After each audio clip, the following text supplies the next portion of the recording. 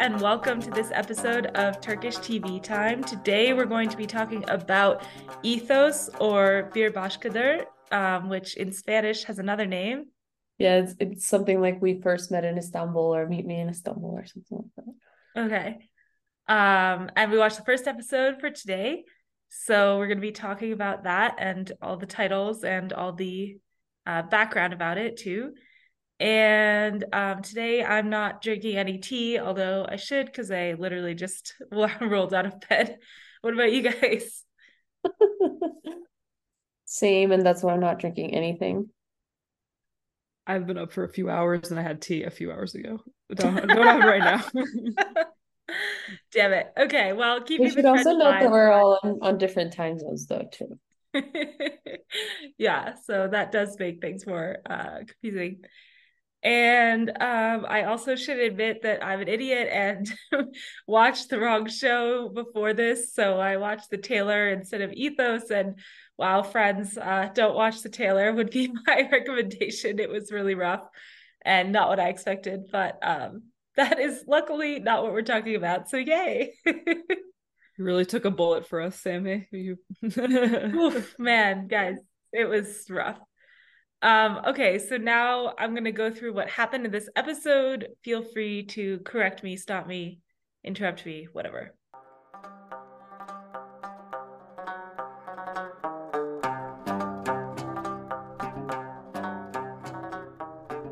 Okay, so we start, first of all, it starts off with no dialogue for like a really long time. So um that's interesting choice.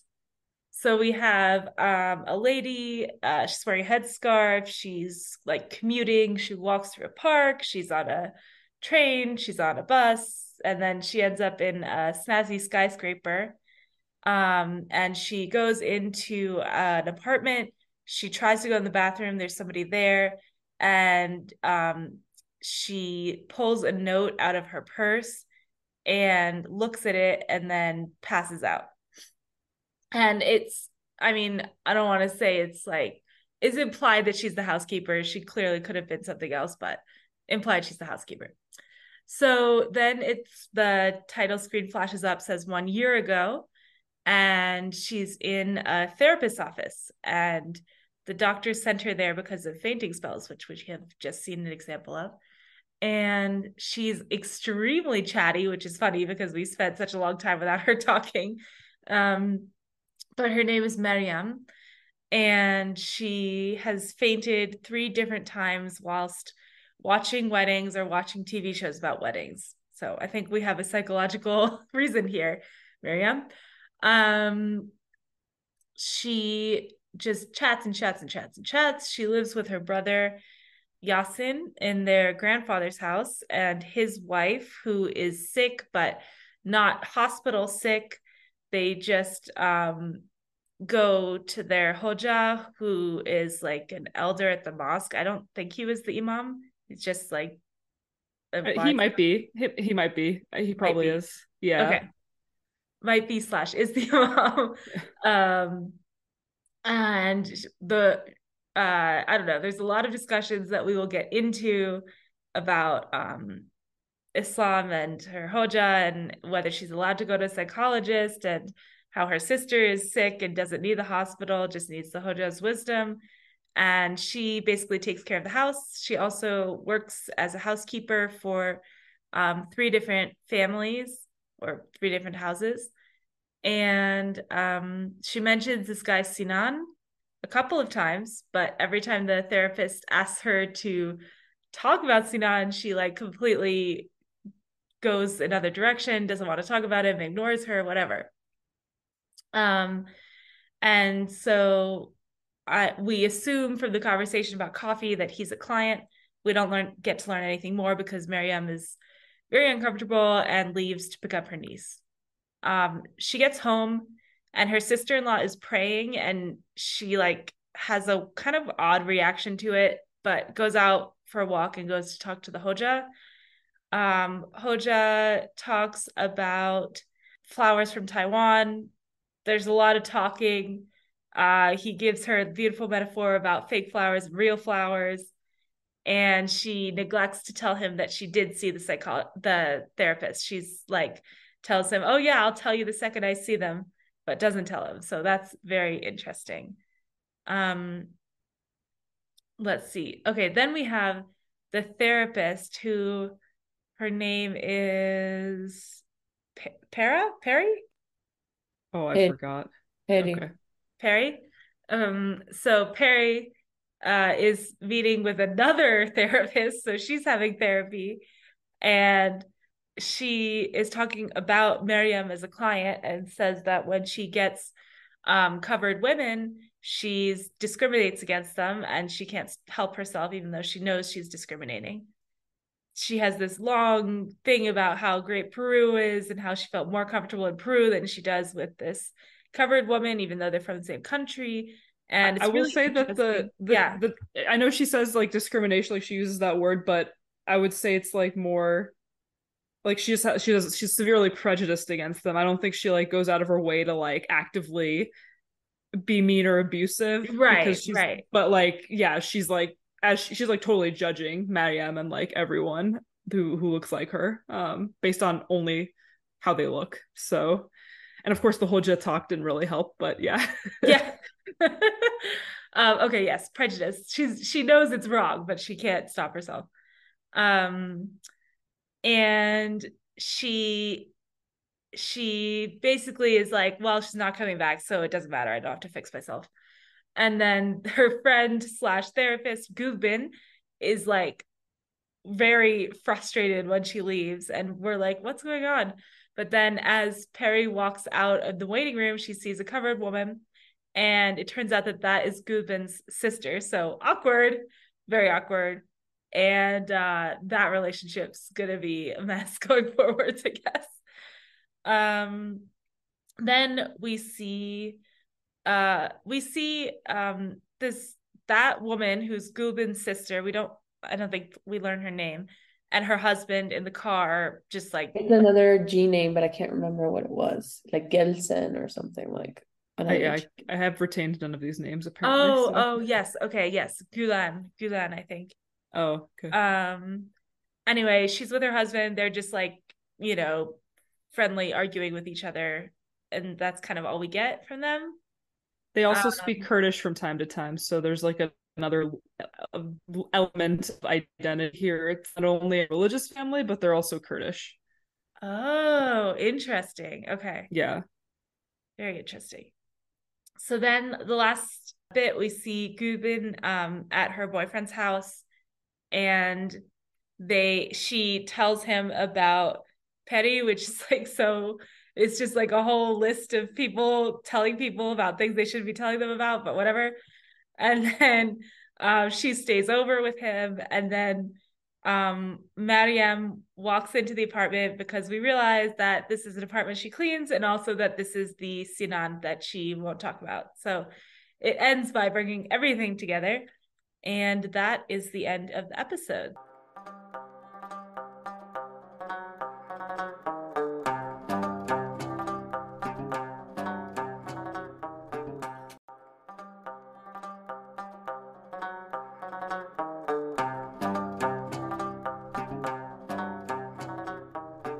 Now we're going to move into the gossip slash banter slash sipping our non-existent tea or spilling our non-existent tea Yeah. section. I wanted to give a shout out because there's a couple of actors that are in other of our shows. Okay. Ilan was the evil co-worker in Ben Kri. Oh, okay. And Yeah. then Same here. the sister-in-law, I can't remember where we've seen her, but She was in before. The Protector as the big bad, like the lady big Oh bad. yeah. Oh. Yeah. With Yeah, the black I forget corset. her, yeah, I forgot her name in that show, but yeah, she was like the immortal who was like extra betrayed and then came back with a vengeance. Yeah. Yeah. The uh, the psychologist we've also seen, she was like the network head in As Oh the Crow yeah. Flies, but she I was a thought little Oh. bit I knew different there. She's like Yeah. And her therapist friend, who's Sinan's girlfriend, is also in Masum, the one Yes, who's she's the murdered. wife in Masum. Yeah. Yeah, Yes. and we haven't seen the brother yet, the Mariam's brother, but he is the older version of one of the kids in Love 101. Like the Oh, adult version of one of the kids in Love 101. So yeah, they were really going through the same bunch of star-studded cast. actors. Yeah.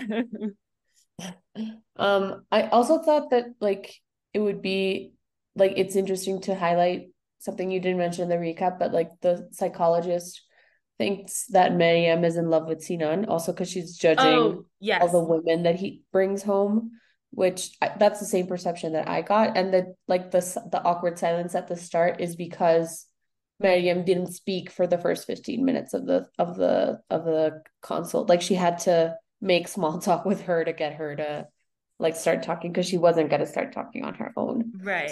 Because she is chatty, but I think like well, at least what the show's trying to show us is that she's from a rural area. She's like very conservative and like going to a psychologist to her is like the most far-fetched and insane thing um that could ever occur. And that's probably like she doesn't even understand what a psychologist does at first. I feel like the psychologist has to like try to understand why she's there. Because I mean, Miriam doesn't seem to understand why she would be at a psychologist, and she's also trying to get out of there as soon as possible. She's like, I need to go pick up my niece. Like, does the 24 bus actually come through here? Um, so my assumption there would be that she like looks like is either scared or like looks down upon going to the psychologist, which I feel like is still a pretty common attitude in like most countries where like going to the psychologist, why would I need to? I'm not crazy or whatever. Yeah, it seems like both. Like she is also both scared and like skeptical at the same time. So Yeah. not a good combination. Yeah. It's weird because I don't know if you guys got the same like vision, but it feels like Miriam is like really like she thinks that everything like happens to her. She doesn't feel like she has any agency over things. Even though like she starts showing like her little bits of agency when she like hides that she went to the psychologist from the Hoja and those sorts of things. But from what she says, like in the consult, it's like my brother tells me to do this. Like I like take care of the kids. Like it seems like she doesn't have a very clear like way to control her life or like make decisions about what she wants. I think that's how I think I agree with you. I think she's narrating her life that way because she thinks it's like the proper way or the way it should be. Like that's how she should tell people she goes about her life. But yeah, she definitely has more agency than she like publicly announces. Like also, I mean, minor spoiler maybe, like the Hoja, like yes, he's very conservative. Obviously, like I would not see eye to eye with him on like probably 95% things, but like as the show develops, there's no like bad characters. There's no like antagonists. Like he's not a bad guy. He's just been raised a certain way and he has certain worldviews that don't agree with people like Pede or whatever or Sinan probably and similarly the older brother, not a bad guy, he's just comes his background is just very different and he also like isn't I from what I remember he's not like a bad older brother or like very controlling or crazy. So yeah, I think Mariam kind of has a perception of maybe how like a woman should, an unmarried woman especially, should like be narrating her life to strangers. I don't think like her life is necessarily like that, and I don't think like the people around her are like trying to make life hell for her just because she's a woman or whatever, as many people like Peter would imagine. So it's yeah, what I like about this show is how complex everyone is and how three-dimensional. And it's nice to not have antagonists because a lot of dramas tend to have like a crazy ultra conservative person and they're just like all bad. It's like that's not how real life is most of the time. So Yeah, and that's also 100% what I was imagining because the therapist says, "Oh, her brother is a maniac." yeah, she just assumed that, yeah, just Yeah. from like how much Maria mentioned him, but like yeah. Yeah, and also like I guess we don't know what the wife has, but it seems like she has depression or something like that. Yeah, really She, severe it seems. Yeah. yeah, in the consultation, Miriam talks about a neighbor that had depression and how she went to the psychologist, and but to me it's odd that like she's going, but her sister-in-law is not going. Like that was also kind of surprising to me. And I wonder if that's just because of how the brother um views mental health, or because like also I feel like it's still very relatable because in most of the world mental health is such a taboo still, that like it's not unusual for someone to not want to go to the psychiatrist or to not want to like consult a mental health specialist. Like that's just how it was and it has been for a really long time.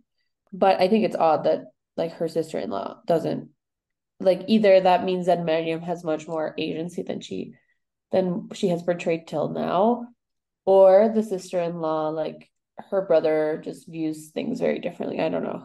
My It's my odd. theory about that was that Mariam had the fainting happen in front of witnesses multiple Mhm. times, which is like a very physical symptom, a physical manifestation of whatever the underlying kind of mental health issue is. And the sister-in-law is just like quote unquote lazy or sleepy or sad. Like it's all like it's like very like, oh well, can't you just be happy? Like it's that kind of thing versus like, oh, Mariam is actually fainting. There might be something wrong with like her brain in terms of like something quote unquote physical. Yeah. That was my impression because the Hoja was all because when Mariam was telling Pere about it, she was like, the Hoja said if the doctor recommends I see a psychologist, then I should, and of course, then Right. tell him everything. So I think he saw it more as a physical ailment, and he doesn't Yeah. probably believe that the mental stuff is just as important and equally serious. Yeah. Well, it was also the doctor who said like you need to go see a Yeah. psychologist. Yeah, basically said we're not going to be able to fix you, so go to the psychologist. So that also makes sense. Um, I also like wanted to discuss why Gulbin is like so over petty. Like I Yeah, it get, was a lot. She was like pretty nasty about her friend. yeah, I got the same feeling, and I mean I guess the show hints at the fact that it's because her family also is religious, but I didn't quite understand why she was so frustrated. Like I feel what Petty is saying is like, some of us have like biases that we can't control, and I mean, I'm not going to say it's normal, but like it can happen. Like especially if you're a care provider, you're a psychologist, like it could be like, oh, I have a big bias against like, I don't know, like women who like are married, have been married for 10 years. I don't know, whatever. Like I feel like those sorts of biases like can exist and develop, and I think we all have those sorts of biases about people that behave a certain way. Like, I don't know, if somebody said they were a Trump supporter, then you're a psychologist, like That would be how would tough. you react to Really tough. that? So like I don't know, like I mean, I know that obviously like religious just like bias and those sorts of things aren't like acceptable in a way, but like it's inevitable that all humans will have some sort of bias towards certain things. I And think isn't it the responsible thing that she's like realizing that it's there and trying to talk it out? yeah, but she's not. She like ends the conversation as soon as Gudvin like tries to guide her into like seeing how it's absurd that shamanism in Peru is somehow more civilized, quote unquote, than Islam. Or the Hoja's interpretation of Islam. Like it's a total like they're both religions. Like they're like, they equally don't make sense or they equally make sense to their adherents. I think Gudvin's was more of a compounding of such conversations. I don't think this is the first time Pede has said this, and I bet she hasn't said it necessarily in a session. I bet she said it out in public. I bet she's said it over the years multiple times. Also, Gudvin she probably has a lot of friends who think this and say stuff like this, like all the time.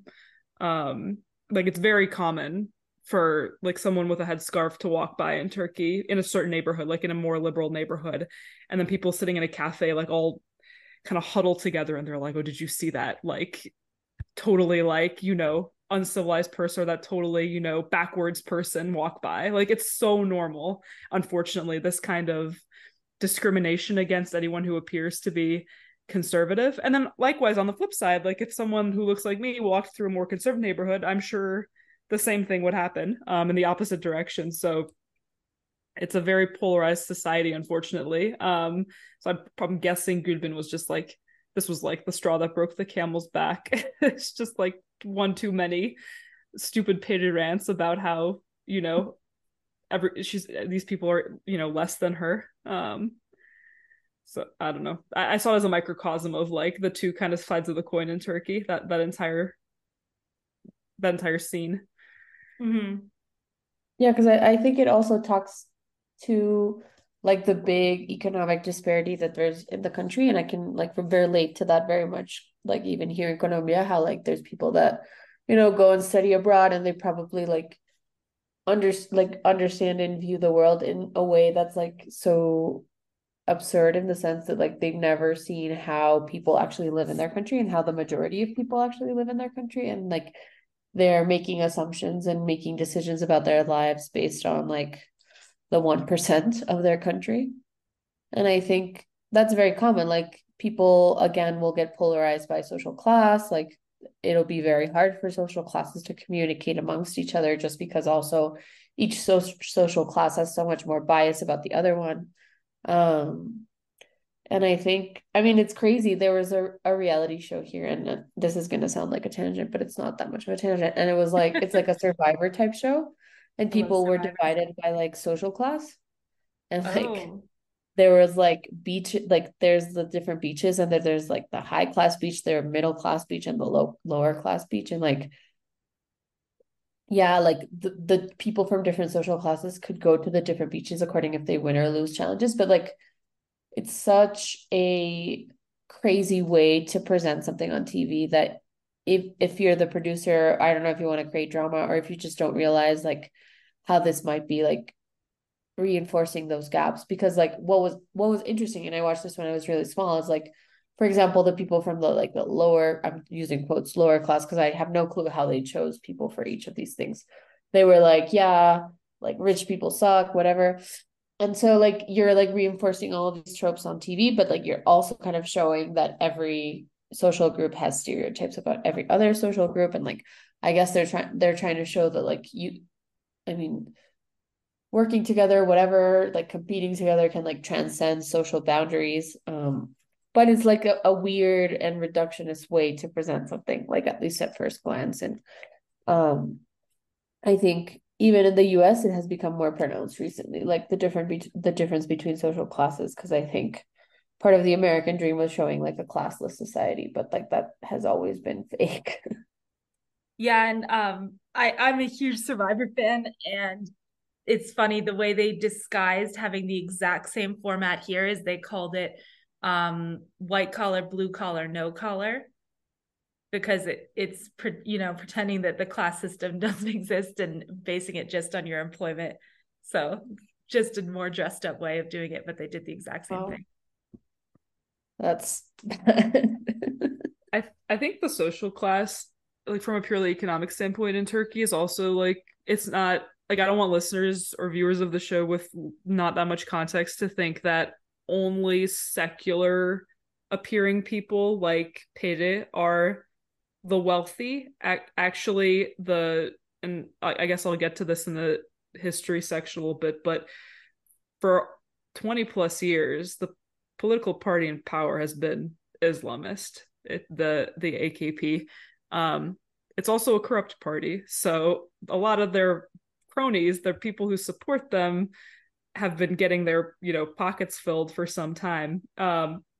Independent of that, there's also plenty of rich people who are rich, not necessarily getting rich because they're doing favors for the government, but they're also like conservative. Like, there's also just like rich people who are not bribing anyone and who are would also be religiously conservative. So like there's a lot, what I'm just trying to say is there's a lot of very powerful, very rich people in Turkey who would be more aligned to like the Hoca's view of the world than Pere's. But there's also a lot of secular people who are of lower social classes or are like pere who are clearly like very rich from birth.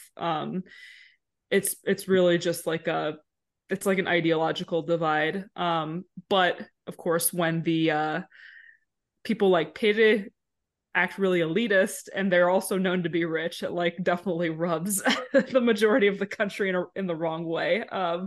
So it doesn't help with the cause of, you know, hey, wouldn't a secular government be a good thing? It's like people see people like her and they're like, oh no, I don't want these elitists running the country. Yeah. So it's very complicated. I guess it's the same in the US though. I mean, there's plenty of Trump supporters who are ultra wealthy. So it doesn't really necessarily like determine your income level. Well, and here it's more like the rich people were the more conservative people for a long time. And that's been, I mean, it was both ways because there was a big like political divide with like wars and everything where there was a conservative and the liberal party and people literally killed each other because of it. And it started with most of the rich people being conservative, but then there were rich people who were also liberal. So it's like, I think there's still kind of a stereotype that if you have money, I mean, at least you're like economically conservative because you don't want to be taxed, you don't want to like do a lot of things. And at least like the older generations, even if they're liberal, they're probably not going to be okay with a lot of different things that are happening in the country. And the like learned class, like the political class for a long time was like all educated abroad, all like, you know, people that like were sent away when they were like 8 years old to like boarding school or weird, like very niche subsets of the population. And that's changed a lot, particularly with the current government, but still, I mean, I think the current government brings out a lot of like the bias that people have in terms of like race, in terms of social class, in terms of you know, having people like having something be more inclusive. Like people don't want everyone to be included. And I think that's a trend anywhere you go. Yep. Okay, so anything else about the show that we want to talk about? I think I'm very interested to see what they do with the Sinan crush plot. Like that could go a lot of really bad ways, but I know that people love this show and respect it, so I'm sure that it won't. But I'm very Sinan just doesn't, he didn't have a good like first impression, I think, in this episode. He was so sleazy. Yeah, very sleazy. So yeah, Mayim definitely deserves better than having a crush on that. Oh my god, the couch on the like zebra rug, that was yeah. Yeah. I thought Well, they and were also like like in a nightclub, but they were just at his disgusting house. Yeah, it was his living room. where there's female underwear everywhere that she has to Apparently, yeah. But also like how sick is this like internalized misogyny, right? Like it's not even just like Mariam like coming from where she comes from. Like I feel like a lot of women, regardless of their background, would be judging the women he's sleeping with for like leaving their underwear versus him for like why you have so many like sex partners. like he gets no judgment, but ladies leaving their undergarments after taking them off for a pretty like normal reason get judged. But I mean that's not like, because I don't think Mayim thinks that because necessarily of her background. I think it's just like societally women just judge women way harshly. Yeah, way more that's harshly. why everyone needs to watch the Barbie movie. Yes. Oh my God, I haven't week. watched It great. I'm watching it today. Oh yay, you're gonna love you it. won't be disappointed. It's so good. Honestly, huge red flag if anyone says they didn't like it. That's where I'm at. That's what I think now after seeing the movie. Like if you don't like it, then you hate women. Like that's it. Oh, I'm pretty God. sure. I'm not surprised though. Well, okay, if you don't like it for like its content, like if you say, "Oh, I don't agree with how some of the scenes were shot," or "I didn't like, you know, this particular actor," yeah, then you're just a movie nerd, and that's okay. But like, if you're like, "Wow, the message of this movie, hate it," then I'm like, okay, so bye. Yeah, I think that's extremely fair. Yeah. Okay, anything else we should talk about here? Wait, I might have something else, let me think. I would say the only characters that I'm like, I don't really understand why they were introduced is Gudbin's sister and her husband, who are like Yeah. in the car. They don't really do anything. There's not really any reason that we needed to have that scene with them, except that I'm sure they'll come into the future. Yeah, They I think it just was just to introduce that they they'll just seem be. really wealthy based on her purse and that Yeah. car. There's also at least no, there's a few characters we haven't met yet, so there will be more people introduced. Yeah. More people who are like, oh God, how will you walk this very like precarious tightrope between your identities? Those kinds of people. It's like very the show is like just a microscope on Turkish society. It doesn't like necessarily offer any resolutions, but it just makes you think about your biases. At least it did for me. So yeah, I really like this show. It sounds very interesting. Yeah. I can like relate to some of the conversations that have been had. We can discuss it later off mic. It's a bit controversial to say on mic, but Sophia's got lots of hot takes. Sophia's got all the hot takes, including that she hates the Barbie movie. Oh no, no, no. never. I saw a really cute tweet about like how a little girl was asking her mom about what was the patriarchy after watching the movie, and I was like, that's my kind of movie. I really want Yes. to know what the patriarchy is when Yeah, I you do.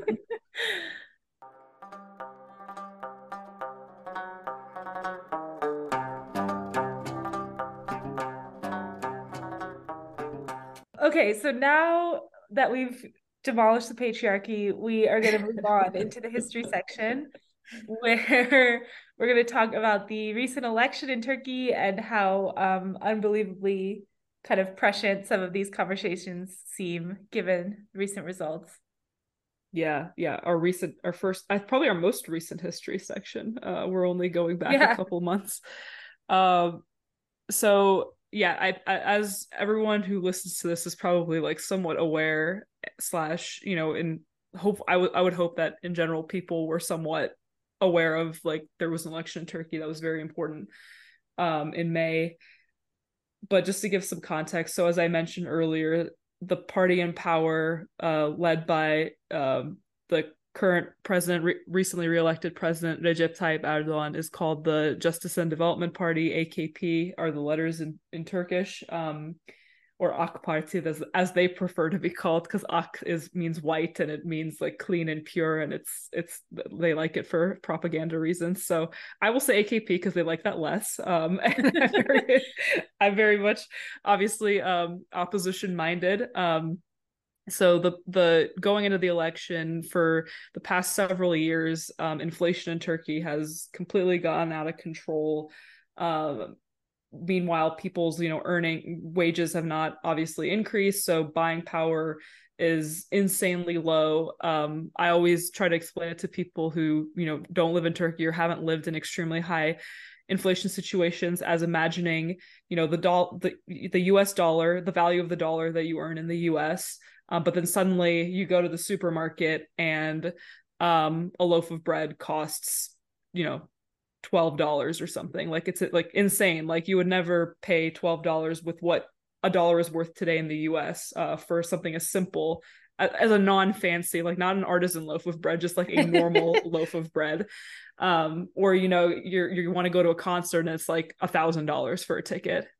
Like unless it's not like Taylor Swift Eras tour, like really hard to get ticket. It's just like a concert.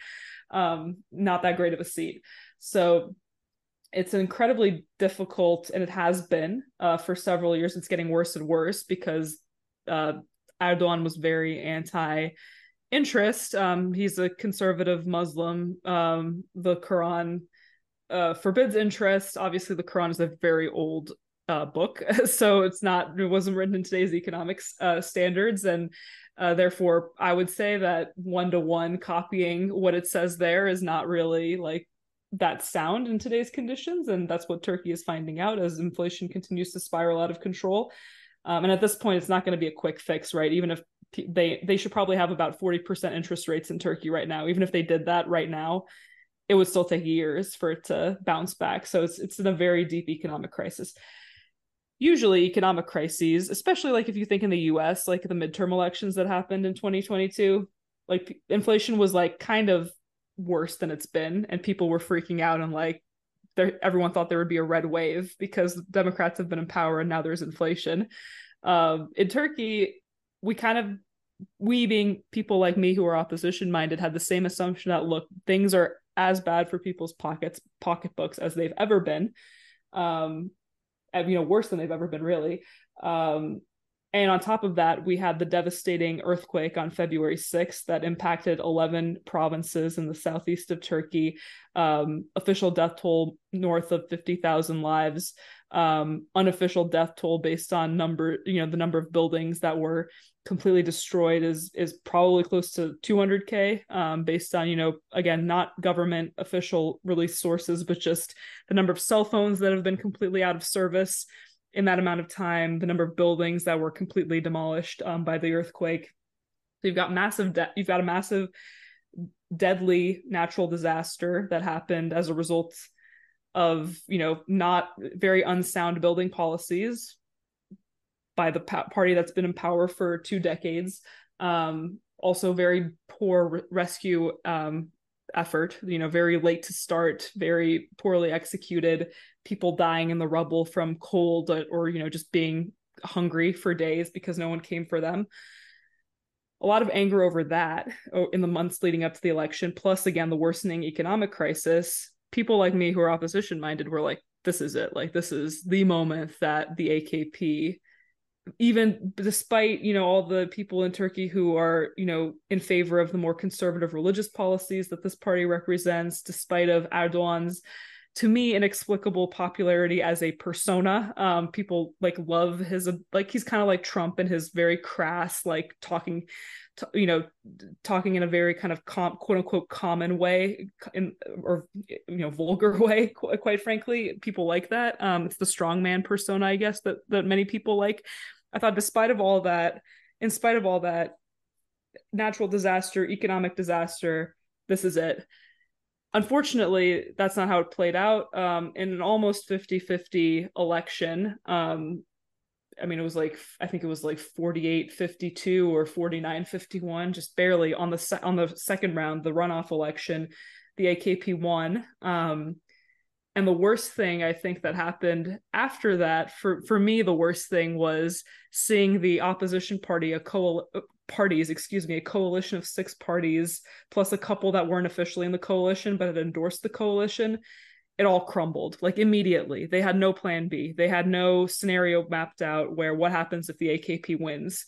They had so much hubris and so much confidence that, look, things are bad and people are going to be, going to only think about those things and not the things about Erdogan that people like me maybe can't quite understand, why his voters like those things so much that they would still vote for him, or how much they hate the secular part of Turkey and what the opposition represents. So I certainly haven't diagnosed like what's going on. And I think there will be like years of scholarship on this, on like how secular Turkey or opposition minded Turkey got it so wrong. But we did. And there's a total kind of, I don't know how we bridge this gulf, but there's a total gulf between essentially one half of the country and the other. And this show, I think, just to bring it back to the show we're talking about, so I'm not just like ranting about this election, I think Ethos does a great job of showing that it's just a massive kind of crevasse that for like the century that the Republic of Turkey has existed, no one has quite been able to bridge. I think Atatürk came the closest, in terms of like how almost universally like he was loved and his death was mourned and all this stuff.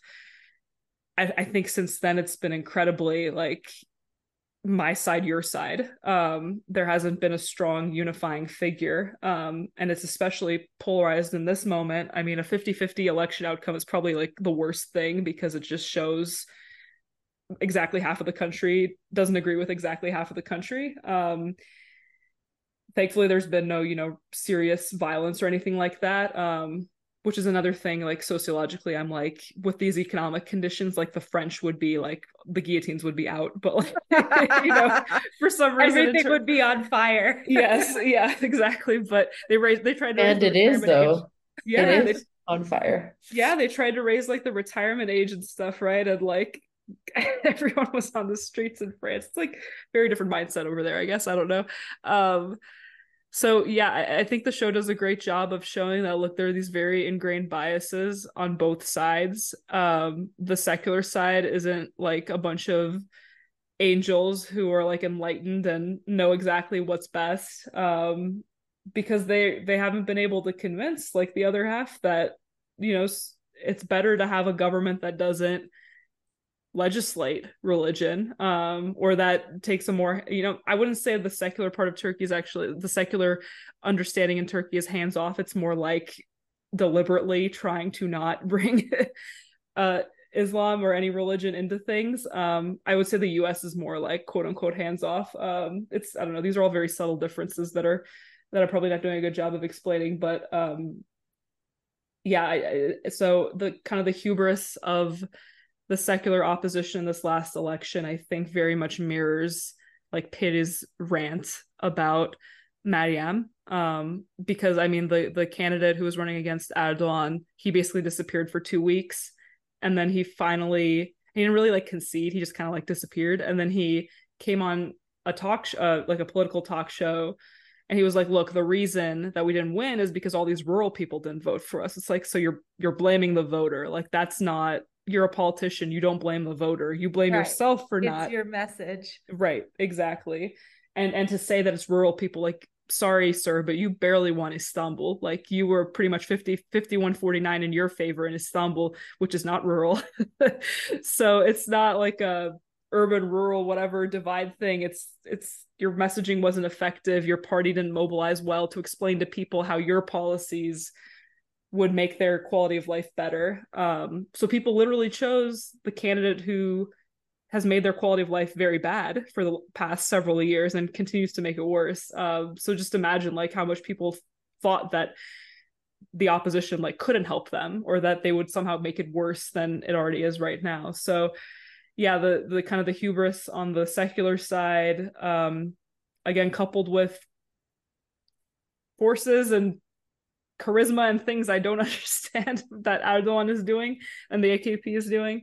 So plus probably like networks of clientelism and like yeah, voter like buying votes and yeah, to some extent, yeah, for sure. like There's giving some of that, sort yeah. of, I mean, they've probably given out like subsidies and a lot of things that have motivated people to like, Yeah, it's that idea of like giving a small like improvement into the person's life that's going to be present when they vote, rather than like yes, thinking about like a long-term long term, policies that are going to totally.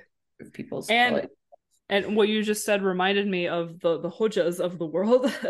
They that hoja will probably tell the people in that whole neighborhood, I'm gonna vote for so and so. That's who you need to vote for, and they'll all vote. They won't even question it. So those networks are extremely, those kinship and just kind of, you know, within your neighborhood, what do the elders say?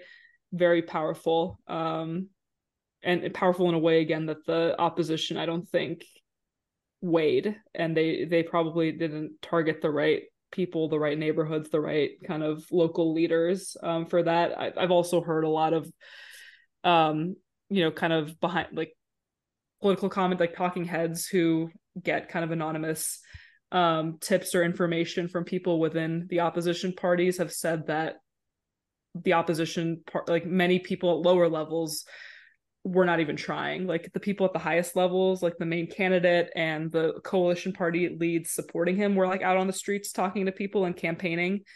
But at the lower levels, like people who were like the neighborhood representatives or even the like town representatives, they were just chilling. They were like, oh, we have this in the bag. Like, I don't need to talk to anyone. Oh so my God. It's like what happened to Hillary. yeah.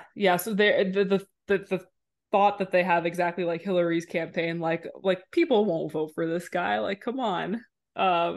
Wrong. You can't assume anything about anyone, and you have to do the work. So yeah, anyway, I think, like I said, I'm not presenting any solutions here. And the show doesn't really present any solutions.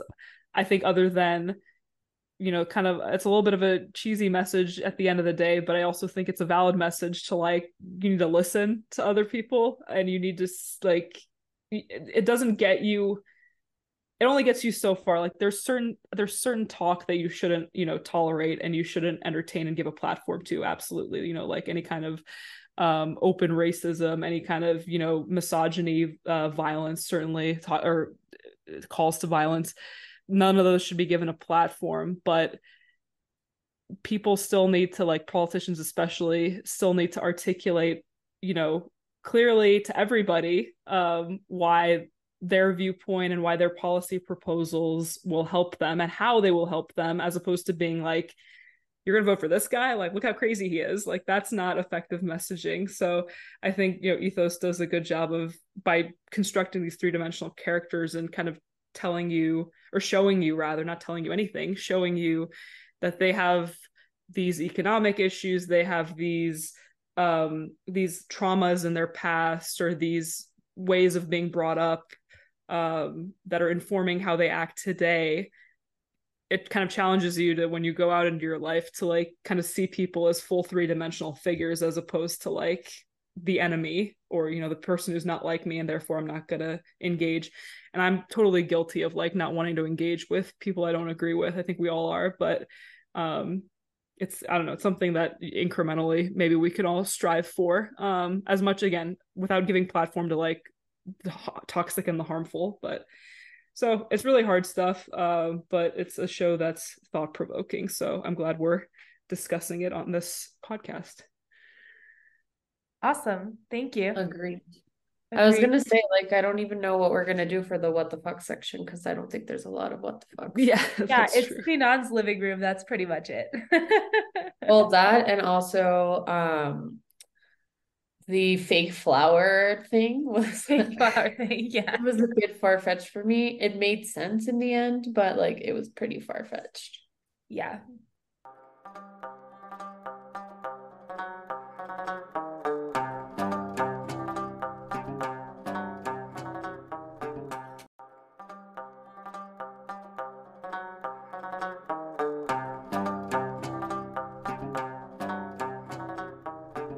Now we're going to move on to our favorite and final section, which is What the Fuck, Sultan of Success, and Fatma's Hit List, which all three of which might be a little bit tough for this show. We'll see.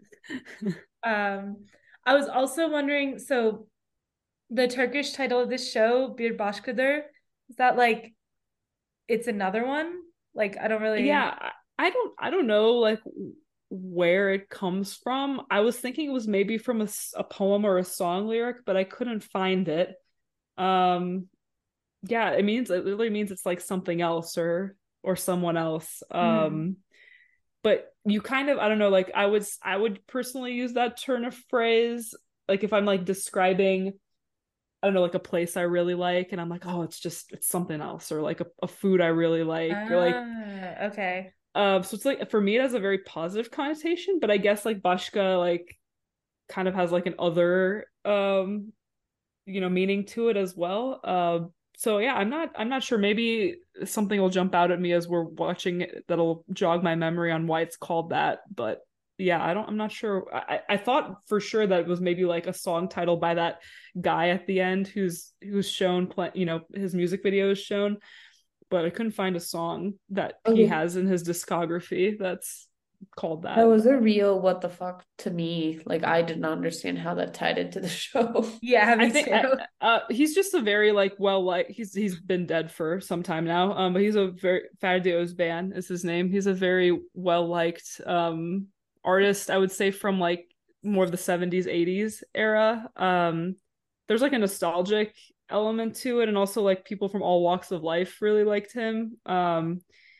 So I think the director, I feel like I saw an interview, I think the director just really likes him, and like kind of like, I don't know, that wasn't a great period in Turkish history either, the 70s and 80s, but there's maybe like a little bit of nostalgia there of the false view that each of us has that the past was somehow like better than how it is right now.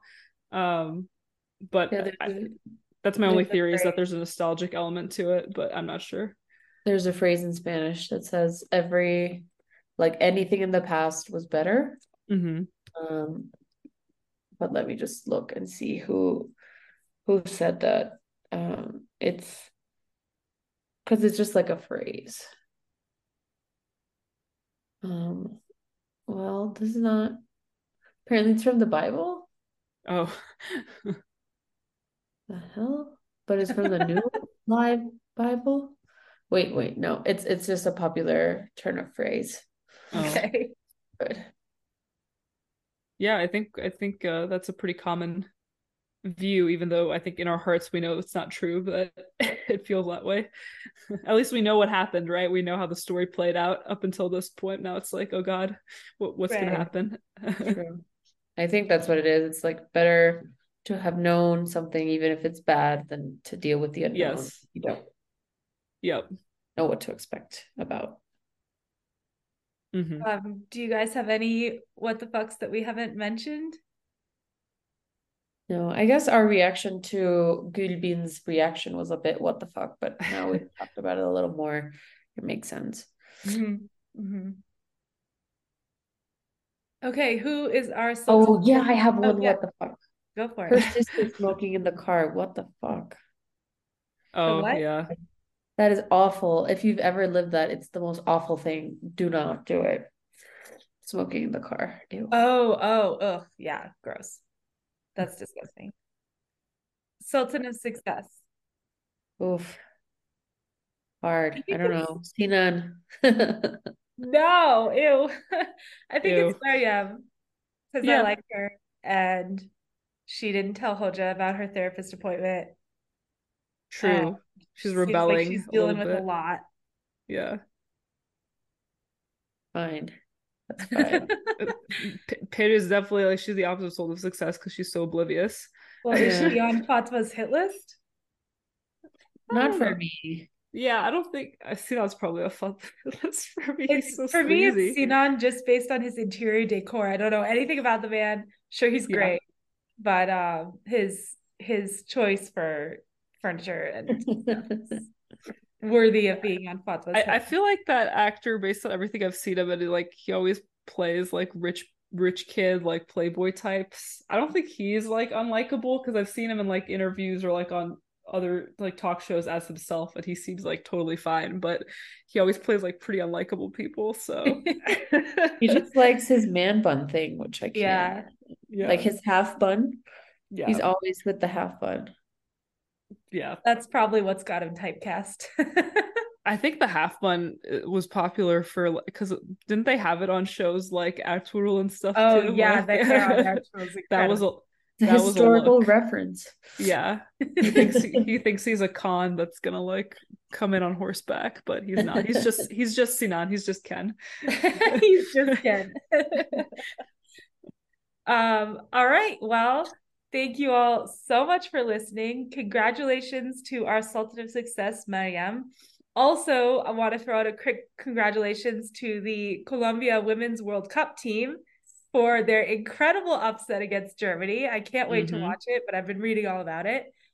And watch out to Sinan because you need a new decor person help. Yes. Indeed. Furniture store, whatever. It's bad.